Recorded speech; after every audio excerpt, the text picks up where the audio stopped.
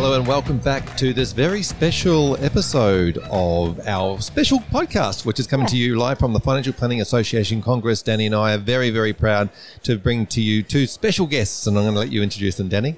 Very special guests. We've entered lunch, so that's when, people have got enough energy to have the really important conversations. So we've got a name that is well known within financial services, Michelle Levy, joining us, and also Sarah, the CEO of the FPA. So thanks for joining us. This is going to be a really nice opportunity to get to the heart of a lot of work that you've been headlining, Michelle, and really, first, we would love to understand, because I've heard you present at a number of conferences like the FPA Congress, and so we would love to understand, what were the things in your review after you delivered your first proposal, that you were surprised and how they were received? Like, what were the things that made you a little bit, what caught you unaware? I think some of the things that we've been talking about at the conference today, in fact, was really the fear. I think it's fear around among financial advisors that I suppose unscrupulous or poor providers of advice will be let back into the industry. I don't think that's right, and but I think surprised that that was a real, genuine fear, which I need to really work hard to try to give confidence that, that isn't what will happen. Fantastic. Now, I wanted to ask you a question around this process, because this is a huge undertaking, and I could not imagine how you would even start this process. And so I want to go back a little bit from the beginning and go, how did you even start this process? Where did you start? What were your thoughts around the profession itself? Do you have have you been through the experience and all those sorts of things? From the get-go, when you were asked to do this, to take on this mammoth task, where did you start? Don't say mammoth. I've started this 20-odd years, no, more.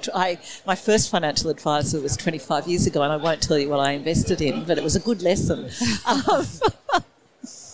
Anyway, it's not a mammoth task. It's an important task. There are loads of people to talk to and hear about, but it's actually a discrete piece of law that applies to a very large industry. So my job is to look at the regulatory framework and how that affects how the industry operates and what can be changed. So that of itself it's big, but it's kind of discrete, and I felt confident that I understood it really well. And I do understand it really well, so I know what I'm dealing with. I suppose I didn't know that it would be so passionately felt by people, and then me. I've kind of become really attached to it as well.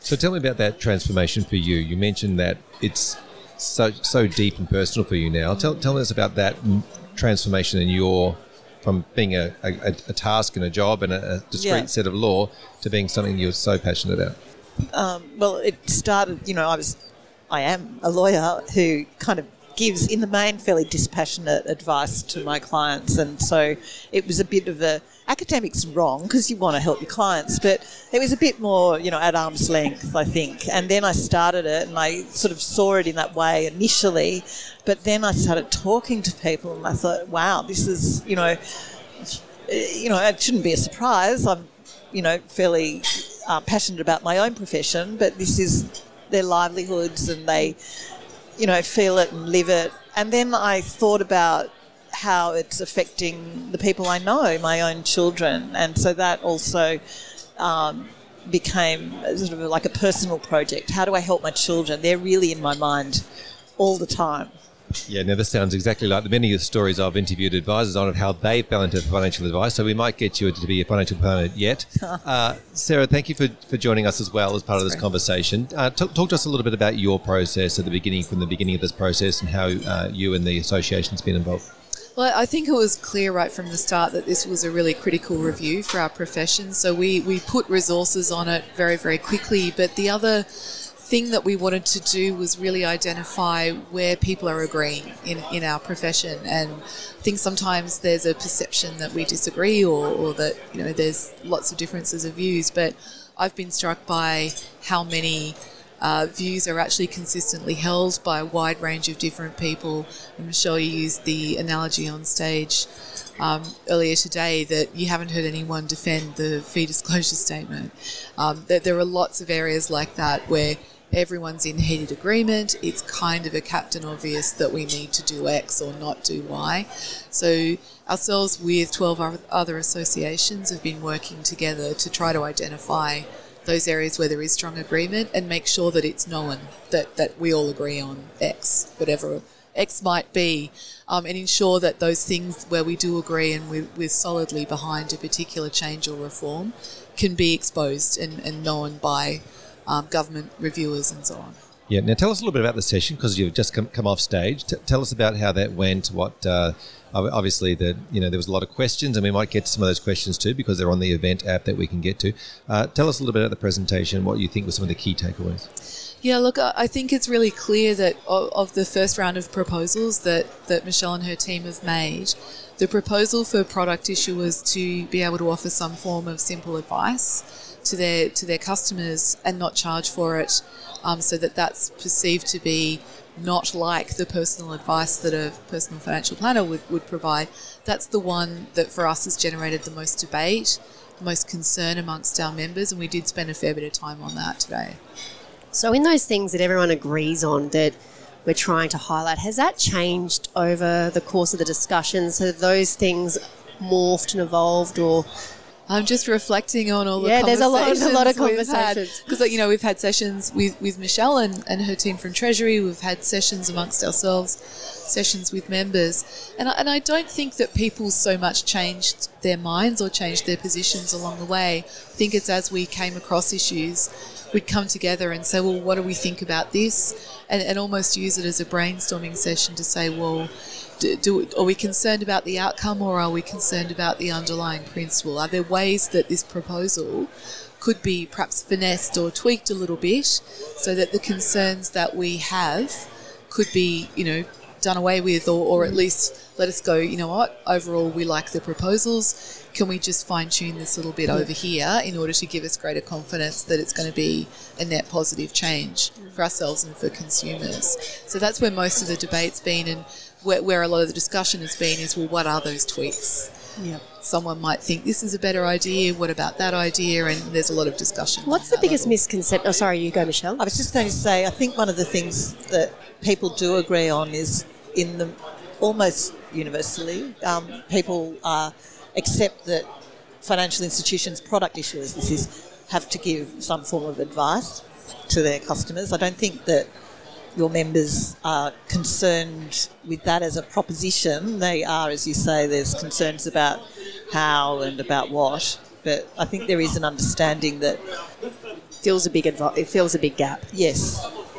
Yeah, so I've had this conversation with a few people around the concept of how do we get financial products which often help people, to be fair. In most cases, they might not be sophisticated, but they're financial products. In many cases, help people, and there was a bit of a bottleneck of getting those products to consumers, and some of the suggestions around what you've put in place. I always like to liken this profession to the medical profession, and I say there are chemists, and chemists prescribe the products that doctors prescribe. But then there's also over-the-counter products, which aren't as strong. And then there is vitamins as well available from the chemist. And there are other products. How much of this proposal, obviously your proposal are very much around the personal advice piece of this, but how much do we bring into the concept of product providers providing product that are advised products and then non-advised products? I think there's a really big difference, actually. And this is something I've talked about a lot. This goes to this thing about vertical integration. It doesn't make sense not to have vertical integration in the world of financial products because the doctor and the chemist are both selling or recommending, whichever word you want, drugs. Prescribing drugs issued and manufactured by somebody else. And that isn't what happens. So we use the word product to describe a financial product, which is a weird thing because you can't pick it up. They're not a good.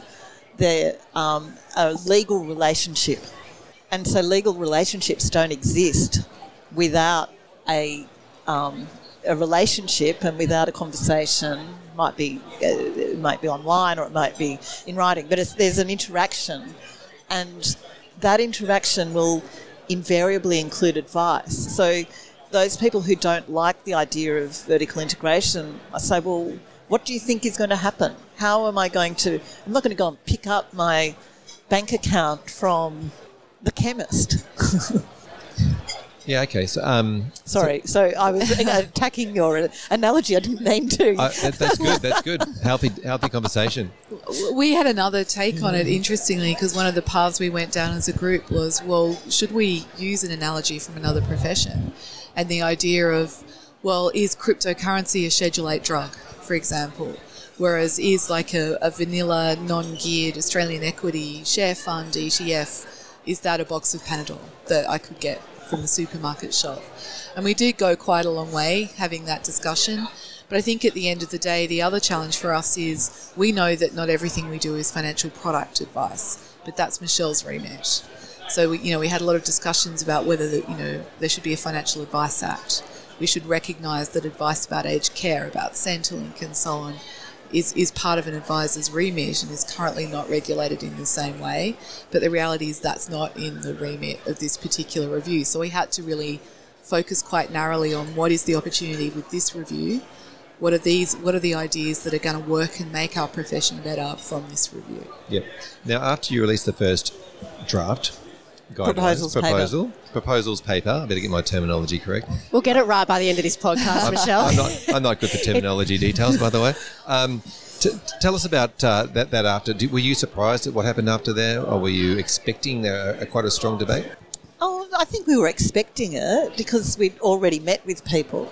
So I knew that by this stage I'd worked out that people were pretty passionate about their topic and their profession and their interests. So, I was expecting it. We'd all, set up lots of meetings and roundtables, and we did have this is where Treasury has been really helpful. Great. We had always anticipated from the very beginning that we would do lots of consultation. I think the proposals paper, was a suggestion that somebody gave me early on, and I'm very grateful for that suggestion because it was really helpful it's allowed me to find the problems and the issues that I need to address and the areas that I'm changing. So within all those submissions that you've received, and I know the second round of submissions are now closed, were there a couple of things where there were significant insights that have sort of shifted a perception for you or a view for you? Are there a few that you can talk about that sort of come to the top? I know there's probably lots of nuances, but from those submissions, were there a few things that you said, well, I hadn't considered that from that angle? It was actually quite hard because there was more division perhaps than I thought there might have been. It's the same concern that Sarah referred to, that a lot of advisors are worried about people other than advisors giving advice, but they didn't address that all in the same way. So that made it really hard then to say, well, there's not a single idea out there, and without going to the content, if I adjusted X, then that would make a whole lot of other people unhappy. So these things all work together, and as soon as you shift one little bit, there's a whole lot of other people over there who'll be unhappy. So what I walked away from, in fact, feeling was it was my job to persuade much more than change, because the package, I think, most of all, it's good for consumers, which is my job, but it's actually good for advisors as well. So even though it's not perfect for them, it may not be their absolute wish list, it ultimately is good for them. But if I was to just say, well, let's draw a wall around this, and one of the proposals is that there should be subjects to your earlier suggestion that non-financial advisors should be able to give advice on, then there'll be a whole bunch of other people who will say, well, actually, those are the wrong subjects and that's really hard, or they'll be upset, So that is the difficulty, I think. So a whole lot of voices, not necessarily uniform. Do you have a comment on that, Sarah? From the voices that you hear from, various associations in your collective work, what would your comments be on that? I think that's fair. There are areas where we agree, there are areas where we don't agree. And one of the challenges we've faced through this particular review is the time to reconcile those viewpoints. So getting 12 associations together, saying, so, what do we reckon about X? Exploring what the views are and then exploring the solutions. It takes time to do effectively. And sometimes we haven't had enough time to get all of the groups together. So there are a few occasions where we might have submitted jointly with one other association or 3 other associations. So whenever we have got to the end point with a group, we reflect that.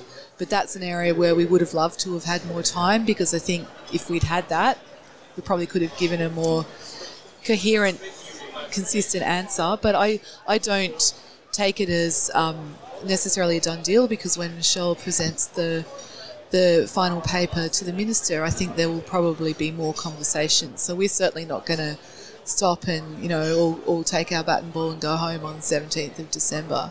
We'll be continuing to work on this and continuing to advocate for and put forward the solutions that we think will help. Yeah, fantastic. And what just one of the questions that's come up on the chat that within the room, but also something that I've always been interested in is around the concept of general advice and the definitions and all those things. We talk about product advice, but having all those different clear definitions from a consumer's point of view, I guess, is the point there, because we can come up with all these terms because we know the legislation, but consumers, it's that consumer facing, isn't it? It's trying to work out if they understand what's the difference between personal and... Yeah, they don't, which is why I want to get rid of it. I don't want people to... It's one of the reasons I was quite keen to get rid of general advice out of the whole regime. So my proposal is that what is now defined as personal advice, which is advice that considers the client's personal circumstances, would be broadened, and that's so that to assist quality by requiring the provider of advice to take into account their client's circumstances in a broader range of cases than they do now. But that isn't a term that needs to be consumer-facing. General advice needs to disappear from our vocabulary, in my view. Financial product advice is also something that could disappear from our vocabulary, and that's why I haven't spent much time worrying about labels. I say don't make them consumer-facing. They serve a purpose in the Act, but that's it. I love the term professional advice, by the way, just to throw that one in there. Okay. Thank you so much for coming in and chatting with us today. Really appreciate your time and effort. And obviously, it's been a pretty busy Congress. Sarah, I'm going to ask you a couple of things about the Congress. How's it been? You've obviously been pretty involved. Yeah, look, it's fantastic to see it coming to life. This particular one's been a very long time in the making because of COVID. It's been 3 years since we got together. This particular one was postponed twice. So to actually be here and see it and to have such a great show-up rate, we've got 1,200 people here. It's just fantastic to feel like we're back. Yes. And face-to-face is back, and it's great to see everyone. Yes, the hustle and bustle is certainly that as everyone walks in to have their lunch. Thank you so much for joining us. We really appreciate your time and coming on the podcast. Thank you. Thanks Fraser. Thanks, Danny. Thanks, Sarah.